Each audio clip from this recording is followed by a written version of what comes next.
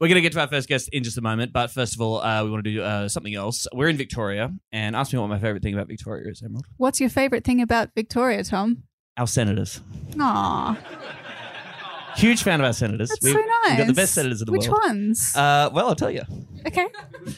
We're currently going through a pre-selection process. Of course, Janet Rice, the wonderful Janet Rice, Greens legend, everybody. Go up for Greens Rice.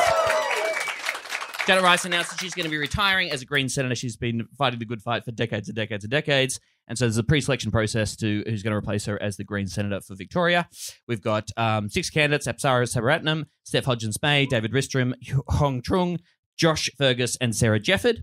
Some former Serious Danger guests on there. Whoever is successful, they're going to be joining someone in the Senate, and they're going to be sitting alongside a very special man. Who is it? You already know. I don't know. This is so stupid, Tom. Just tell him. We're talking about a very special man we've been fascinated with for a long time. We wanted to profile on the show. We are, of course, talking about United Australia Senator Ralph Babet. Give it up for Ralph Babet, everybody. Talk us through it. Are you a Babet head? Are you on board with Babet? I love it because I forget that he exists. And then I remember, and it's like a little treat. Every now and again he pops up and we get a little treat to remember that Ralph Babet exists. He's so funny. If you're not familiar, we've got a little video of him in action. This is a video that he posted to Twitter recently. Hit it, Luke. It calls the Healthy Masculinities Project.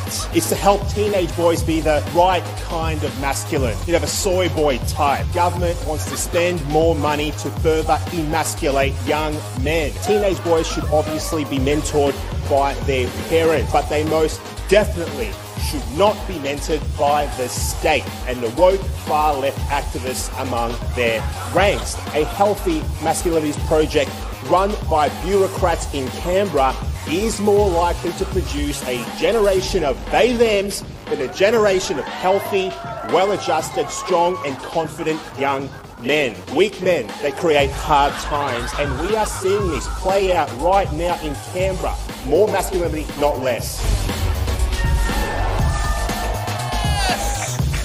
Fuck yeah! I am so hard right now. Have we got some woke soy they-thems in the house, everybody?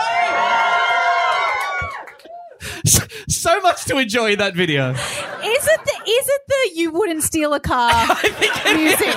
That has to be. You wouldn't steal testosterone from your father. What's great there too is when the text came up for people listening, when it said far left woke activists in their midst, they just show Anthony Albanese.